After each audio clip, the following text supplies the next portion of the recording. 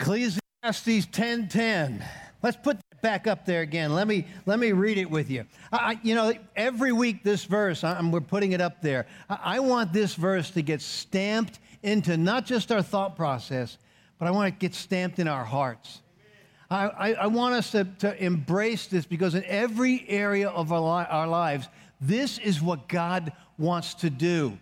If the axe is dull and its edges unsharpened, more strength is needed. But skill will bring success. If we're going to take an axe and we're going to chop a tree down, and that axe is dull, it's going to take a lot of effort, a lot of time, and you're going to be worn out. But if you take the time to sharpen that axe, see, the axe is the tool. Sharpening the axe is a skill. She can do that because my granddaughter, so she can get away with it.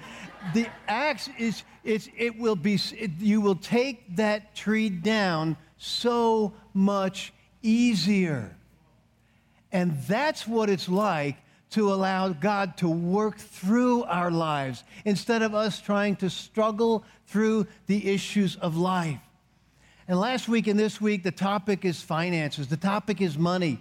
I purposely did that because this week you have the opportunity to jump into Financial Peace University. So some of you have already signed up for this class, and I would encourage you to do that. And you don't have to pay for it this morning. You can do that the first week that you're there, or you can do it this morning, or however you want to do that. But maybe your finances are messed up. Let me tell you something. If your finances are messed up, you're going to go through these 9 weeks, and you're going to be on a path that is not just going to take you out of debt, but it's actually going to put you in a place where you are investing. Some of you never even thought of that word. But maybe you're pretty good with your finances and you don't have any debt. Well, let me tell you, in those 9 weeks, I guarantee that even if you're good with your finances, at the end of those 9 weeks, you're going to be so much better with your finances. And not only that, Dave covers all the areas that we deal with our finances. You'll have a clear understanding as to what you should do in terms of insurance, car insurance, life insurance, different kinds of insurances. He deals with that issue. He deals with all kinds of issues that you and I are facing in terms of our money. It is a great opportunity, and I would just encourage you to embrace it and allow God to work in that area of your life. It is such a big deal. There's a passage of Scripture I just kind of want to open up with. I want to dive right into it. And there's another passage that I want to close with, and a little bit in the middle. But, you know, for me on Sunday mornings, it's never I have to look for material. It's always, how do I... See, God's Word is so thorough and so deep and so rich and covers everything so well. It's what do I need to grab from His Word that we can squeeze down into this 30 minutes? And it's not a matter of looking for things. It's a matter of looking for the one or the two things. It's a matter of setting other things aside for another time. What is it God wants to say to us? I'm going to dig in hard on a subject this morning. Psalm 126. Heard this all my life in several different versions. This is part of the King James Version here. Those who sow in tears shall reap in joy. There's some of you this morning, you're going through a difficult season of your life. Some of you are struggling with illnesses. There's something going on in your life. It's a very difficult season in your life.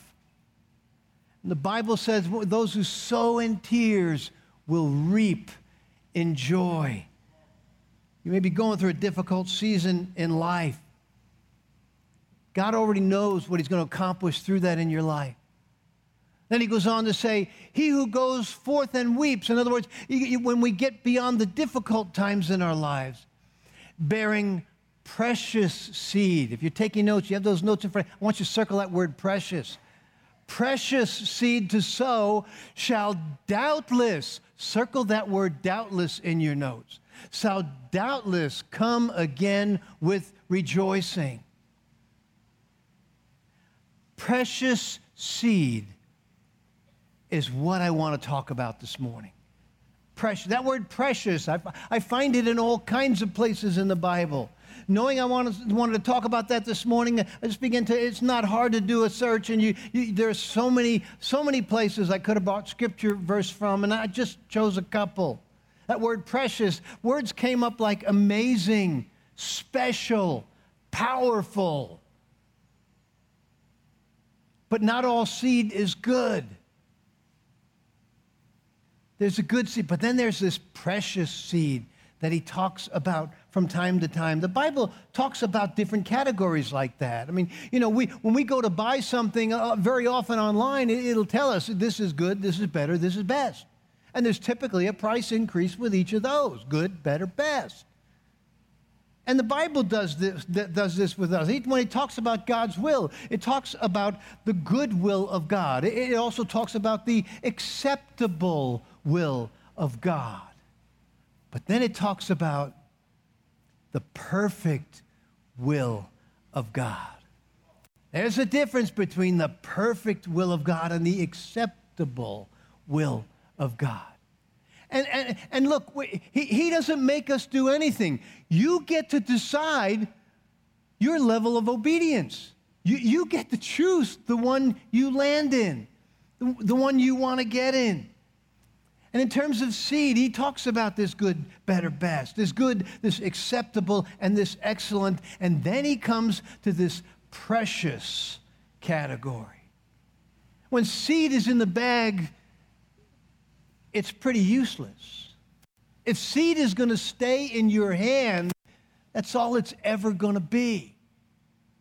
And all through Scripture, story after story, all the way through the Old Testament, and as Jesus led the 12, and even beyond that, where Paul writes to the churches, and then he writes to pastors in the churches, and even John in Revelation, God asks for something precious. I just want to lean into that this morning. When you plant it, when you sow it, when you use it, when God asks for something and we do it, we are placing it back in his hands. And in God's eyes, it becomes precious. I can't tell you how many times I've heard somebody say something like, Pastor, if I hit the lottery, I'm gonna give. That's not how God operates. He operates on planting seeds. Planting seeds. In other words, giving him something and watch what he does with it. Over and over in Scripture, Solomon, when he came to worship at the altar, when he came to give his offering, he offered 1,000 sheep. And some people would look at it, and he gave his best sheep. That meant when sheep were reproducing, the best sheep were already gone, and the logical mind would say, dude, you gave your best sheep. He gave his best sheep to God. He planted the seed. He placed it in God's hands. What better place can you entrust something to, especially when you understand how God operates? I see it in Joseph's life. No matter what situation he was in, Joseph was willing to sow seeds. Moses, God came to Moses, and he said to Moses, I need something from you. And Moses is standing there. He's got nothing. He already left rich and famous. See, Moses grew up in Pharaoh's household.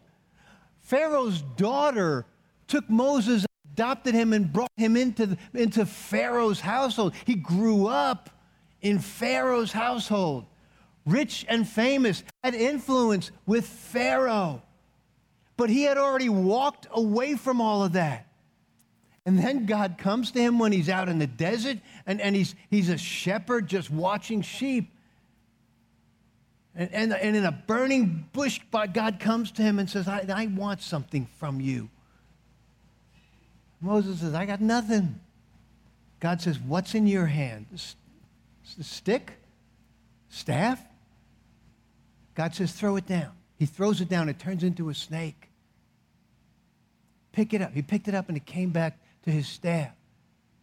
And as you read the story through the life of Moses, what God did with that stick was amazing. All Moses did was give God what God asked him to give him. And the willingness to give it to God turned it into the supernatural, and God did things with it Moses never even dreamed possible. And he does this all through Scripture. And what God wants in our lives is he wants the precious. And when he comes to ask us for something and we give it, it becomes the precious. The first thing in your notes is only planted seeds can become precious. Only seeds that we are willing to plant become precious. And God, here's what he wants to do. He wants to prove himself to us. This word precious, I see it in Scripture over and over again in all kinds of ways. There's one little way even in Proverbs chapter 20. It says, good sense is far more valuable than gold or precious jewels. Good sense is more valuable even than that. Good sense. In other words, thinking totally correct, thinking 100% right, thinking the way God, your Creator, would have you think.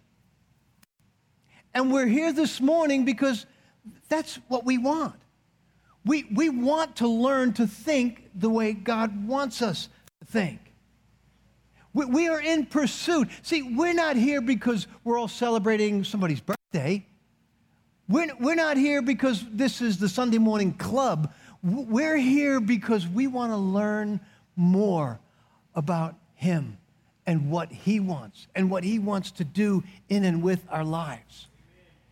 And he says to you and I, because you're here this morning and that's what you want, that puts it in the category of precious. God says, this is precious to me. You are my children. I love you. This is a big deal. It's not just a bunch of people who kind of sort of embrace a religion or meeting on a Sunday morning. It is so much more than that. There are times in our lives when we can't hear God. We go through seasons and we find ourselves in a place where we can't hear God. Here's what's amazing. When you can't hear God, you can read God. Because this is God's Word. From beginning to end. Inspired. 66 books with writers who were inspired by the Holy Spirit to put this together. And for thousands of years, this has been protected and preserved when kingdoms and kings and guys who ruled the world at that time decided they were going to wipe this sucker out, and it's still here. And we don't even remember who they are. This is God's Word, and there is no bottom to it. Its spiritual richness is endless. Its potential is beyond what we could even think we could imagine. When you can't hear God's Word, you can read God's Word. And you know what? Over time, as time takes its place, you will hear God. Because you can't spend time in this and not hear God. As a matter of fact, you'll read this and it will read you. Because it's alive. And his Holy Spirit lives inside of us, his followers. When God tells us to do something and we do it, it becomes precious. Some things you just can't improve on. This is God's Word. You can't improve on this. It's virtually impossible. Water. If you're thirsty, you can't improve on water. Some things you just cannot improve on. I look at the religions of the world, guys. They were all started by people who are now in the grave. Let's make sure as followers of Christ, we keep clarity in our minds. Buddha is in a grave. If you were to open up his grave, you would find his body there. Muhammad is in a grave. If you were to open the grave up, you would find his body in there. Now, I recognize anybody's right to follow any religion on the planet, and many have fought for that, and that's not a bad thing. But Jesus Christ was put in a grave. He willingly let them crucify him, and he was put in a grave. And there isn't a grave on this planet that could have kept him more than 3 days. And my Bible says that on the third day he rose from the dead. And not just my Bible, but secular history records all of the events around this. And he's not in the grave. He rose on the third day. And that is a big, big deal. 1 Peter chapter 1 gives us even more clarity on that. But with the precious blood of Christ, that word precious, the precious blood of Christ. This is so important to what I want to talk about this morning. The precious blood of Christ. A lamb without blemish or defect. Jesus, the Son of the living God, 100% man, 100% God. They put him in a grave, and 3 days later, he was up and out of there, and talking to his followers, and talking to multitudes. When we choose this morning, as we sang together in worship, as we willingly worshiped him, we're recognizing who he was. When we do that, it's precious to him. When we honor him with our lives, it's precious to him. When we're willing to pour our lives into what he's doing, it's precious to him. I grew up in church. And by the way, I didn't meet Karen in a club. I met her in church. See, church has always been my club. Now, you can go to clubs. It's okay. I'm not telling you don't go to club.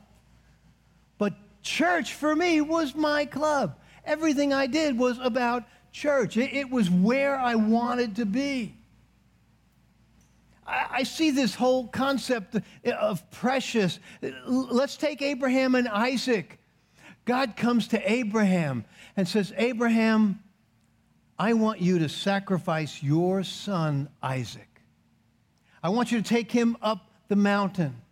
And I want you to bring enough wood up there so that you can offer him as a sacrifice to me.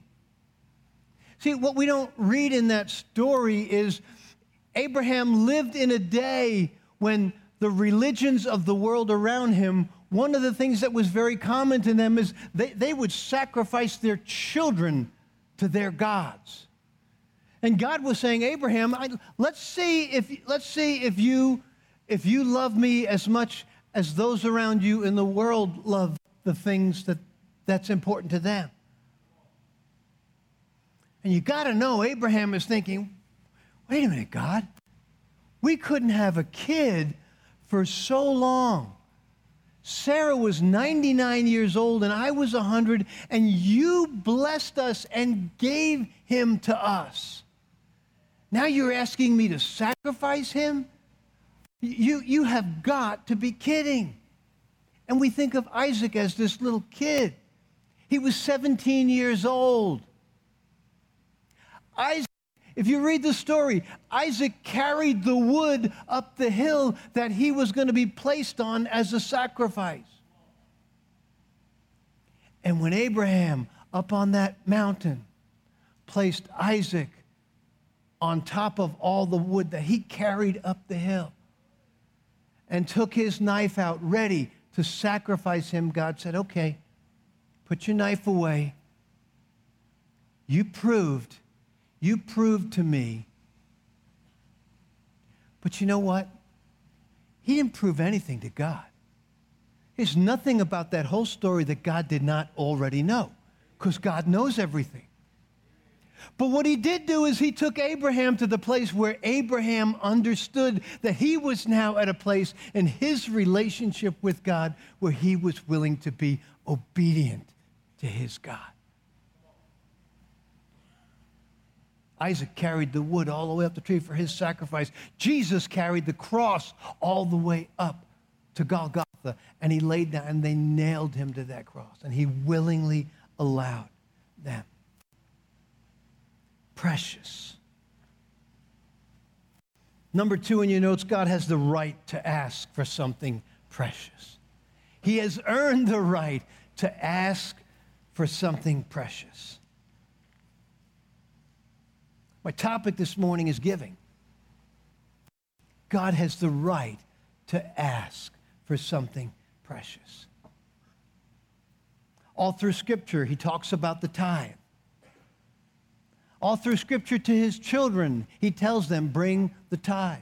The tithe belongs to the Lord. And they were willing to bring it, and that made it precious. Some of you, I know, are in conflict. You're going through a difficult season. There's illness that you're dealing with. I know some of the stories that are going on in the heart and life of our church family. And if you're in conflict, you just need to know that God already knows.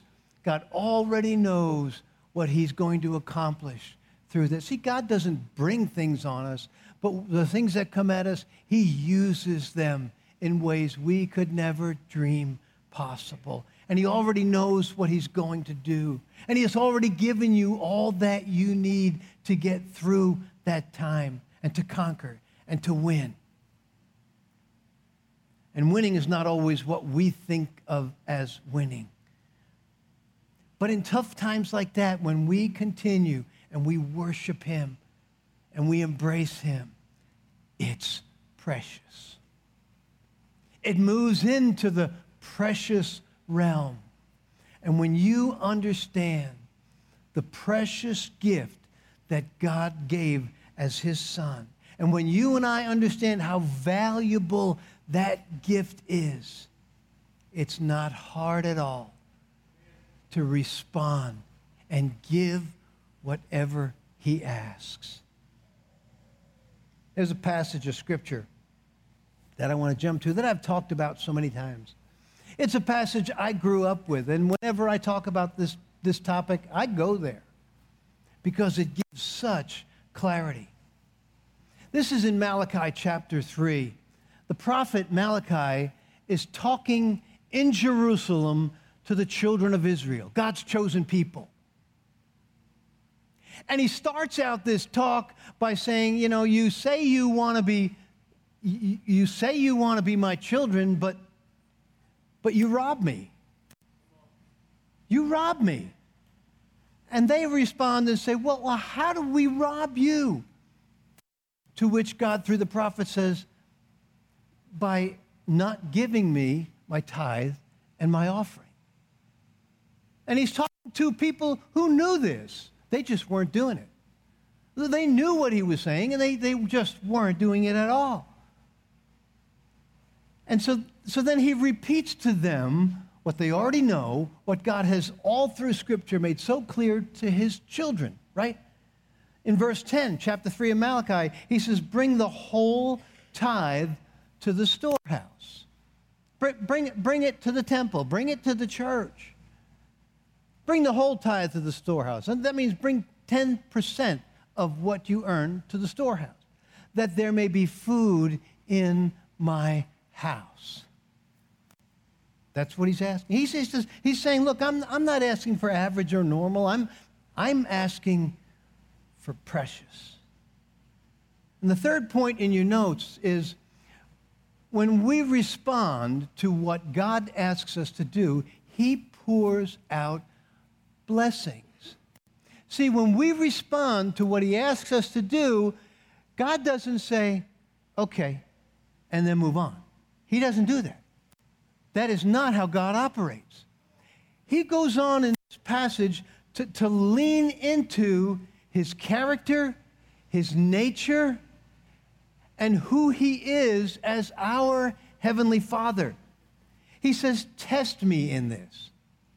That is the only place in all 66 books where God talks to his children and says, test me in this. Everywhere else in Scripture, when God is being tested, it is not a good thing and bad things happen. Everywhere else in Scripture. But in this one place, with this one issue, I believe because he understands clearly how big a deal this is for us, how much of a struggle this is for us. Because this is our money, we think. This is mine. And we have all the reasons. But look what he says. He says, test me in this, says the Lord Almighty, and see if I will not. And then he steps into his nature. See if I will not throw open the floodgates of heaven and pour out so much blessing that there will not be room enough to store it. That's his nature. See, all through Scripture, God asks for things that are precious. And when we respond, this is his nature. And this is what he does. I got to tell you, church, I've shared with this before. There are people sitting all around you. This is how they live their lives. This is how I live, Karen and I live our lives. Every Monday morning, the amount that we have chosen to be our tithe, which is more than a tithe. Tithe is 10% of what you earn. We have chosen an amount that is, and please, as I share some of this personal stuff with you, I am not bragging. Please understand that. But we've picked an amount that arrives at our church office every single Monday morning. This nature of God, he has proved himself to us over and over again. And it is not just in dollar signs. It is the way he chooses to treat his children. And this isn't my promise, because if this were my promise or my idea to give to you, it would suck because I couldn't deliver. But he is God. And I tell you, if I were God, I would do it different than this, because if you're God, you can do anything. So I would make all the churches have all the money they need, and we would do a killer job. He doesn't do that. Now, to be honest with you, I have to step back and say, okay, if it's my thinking or God's thinking, we're not going with my thinking, because I can create more messes than you can even imagine. We're going with God's thinking. Because God chooses to involve his children. He chooses to raise his children in ways that his children never even dreamed possible. I will pour out so much blessing that there will not be room enough to store it. I will prevent pests from devouring your crops. In other words, I will protect your stuff. How much will I protect it? He goes on to say, and the vines in your fields will not drop their fruit before it's ripe. I will protect it until you're ready to take it, until you're ready to use it. I got to tell you something, church. Here's where I live my life. I dive into this. I talk all the time about my Ford F-150. I love my truck. I mean, it's a part of me. I didn't buy it new. I bought it 3 years old because I try not to buy new vehicles. Bought it 3 years old. I've got 185,000 miles on it. It's kicking along like it was brand new. I bring it here on Monday. It's here all week long with me. Any one of our staff members, any one of our staff at the school, they all take my truck and they use my truck to pick up stuff, to go. My truck is used constantly. I could fill out a receipt and get the mileage from the church or the school or what. My commitment with my truck is, and it's an 8-cylinder, it's a gas hog, right? My commitment with my truck is, I'm gonna pour in everywhere we can use my truck, we're gonna use it. And it's not gonna cost the church or the school or anything in here. It's not gonna cost anything a penny. I'm gonna do that. You know why? Because giving was the nature of God. He gave his son. I wanna become a giver. I wanna live in this world. I don't want to follow a Christ who's a statue or still nailed to the cross or distant in my life. I want to walk behind him, knowing that he knows I'm his child. I'm following him, and I'm going to live in that shadow.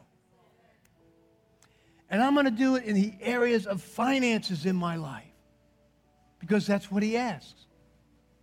And oddly enough, I live in the benefit of what he says. I got to tell you something. God has blessed us, and not in the ways that we think he would bless us.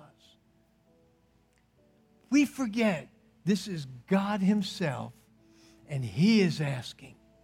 And he knows. Here, church, here's where we are, okay? We're just like all the other churches that are like us. Somewhere between 15, and I don't know names, I don't want to know that stuff. Somewhere between 15 and 20% of us are tithing at a 10% level. So don't look around and you don't know if the person next to you tithes or not. I don't know if the person next to you. Not the issue.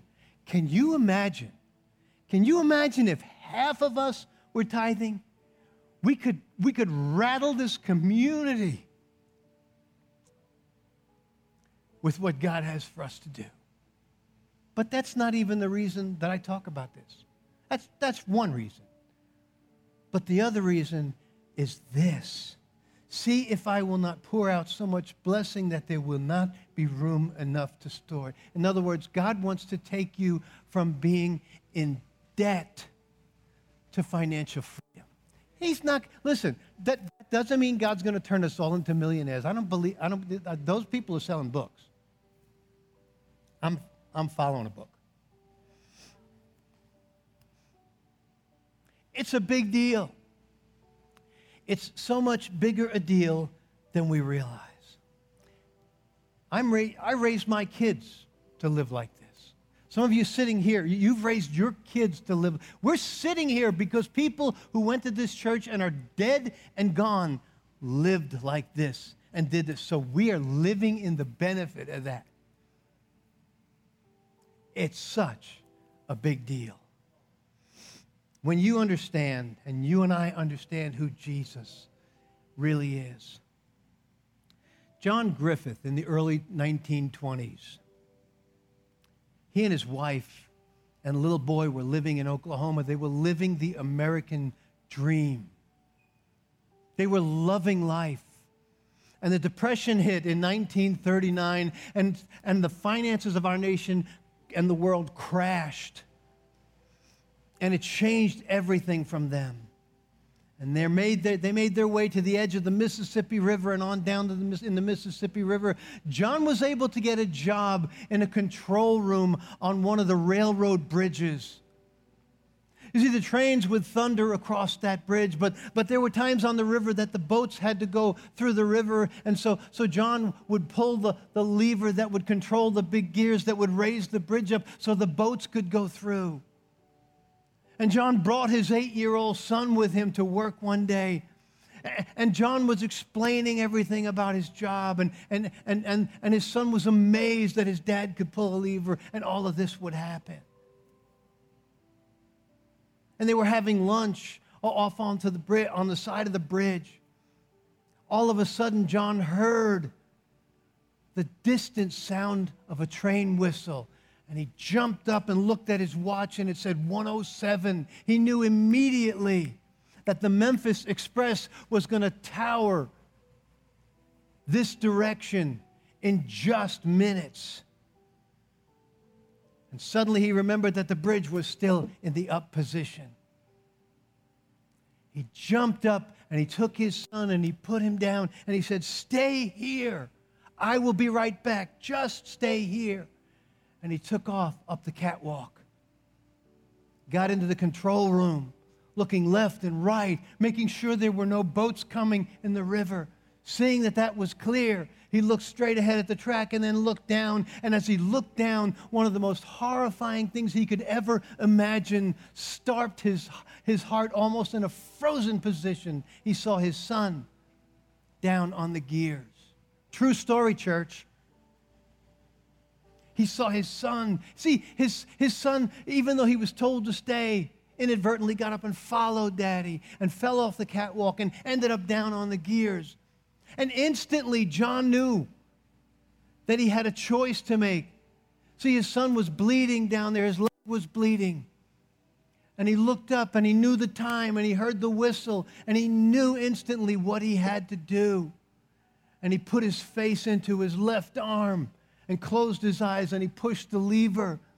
And the screaming sounds of his son were silenced by the crushing of the gears and the loud bridge coming down. And as the bridge closed itself, the train came right out of the woods and thundered across that bridge with just seconds to spare. True story, church. As that train went by, John, as he wrote about this later on, he wrote the words that he shouted. He watched as the train went by. He remembers seeing a conductor who was looking at his watch. He remembers as the dining car went by, there were ladies having tea together. He remembers seeing a little boy that looked so much like his son. And as the train thundered by, he just shouted out, "Don't you people even know what happened?" He shouted out in frustration. "Don't you know that I have just sacrificed my son?" When you and I understand that the creator of the universe sacrificed his son for our sins, when we really understand that, making a decision to follow, making a decision to say yes when he asks for the precious things in our lives, and even beyond that, knowing the good thing that he wants for his children, it makes it so much easier to say yes and to follow Christ in a whole other way. Stand with me. Let me pray with you this morning.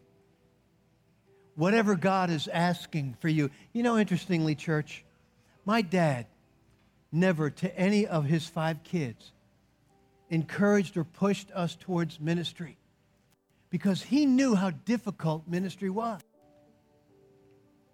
But yet, because he was so willing to live his life and follow his Savior, all 5 of us are following Christ and involved in any way that we can in what God is doing.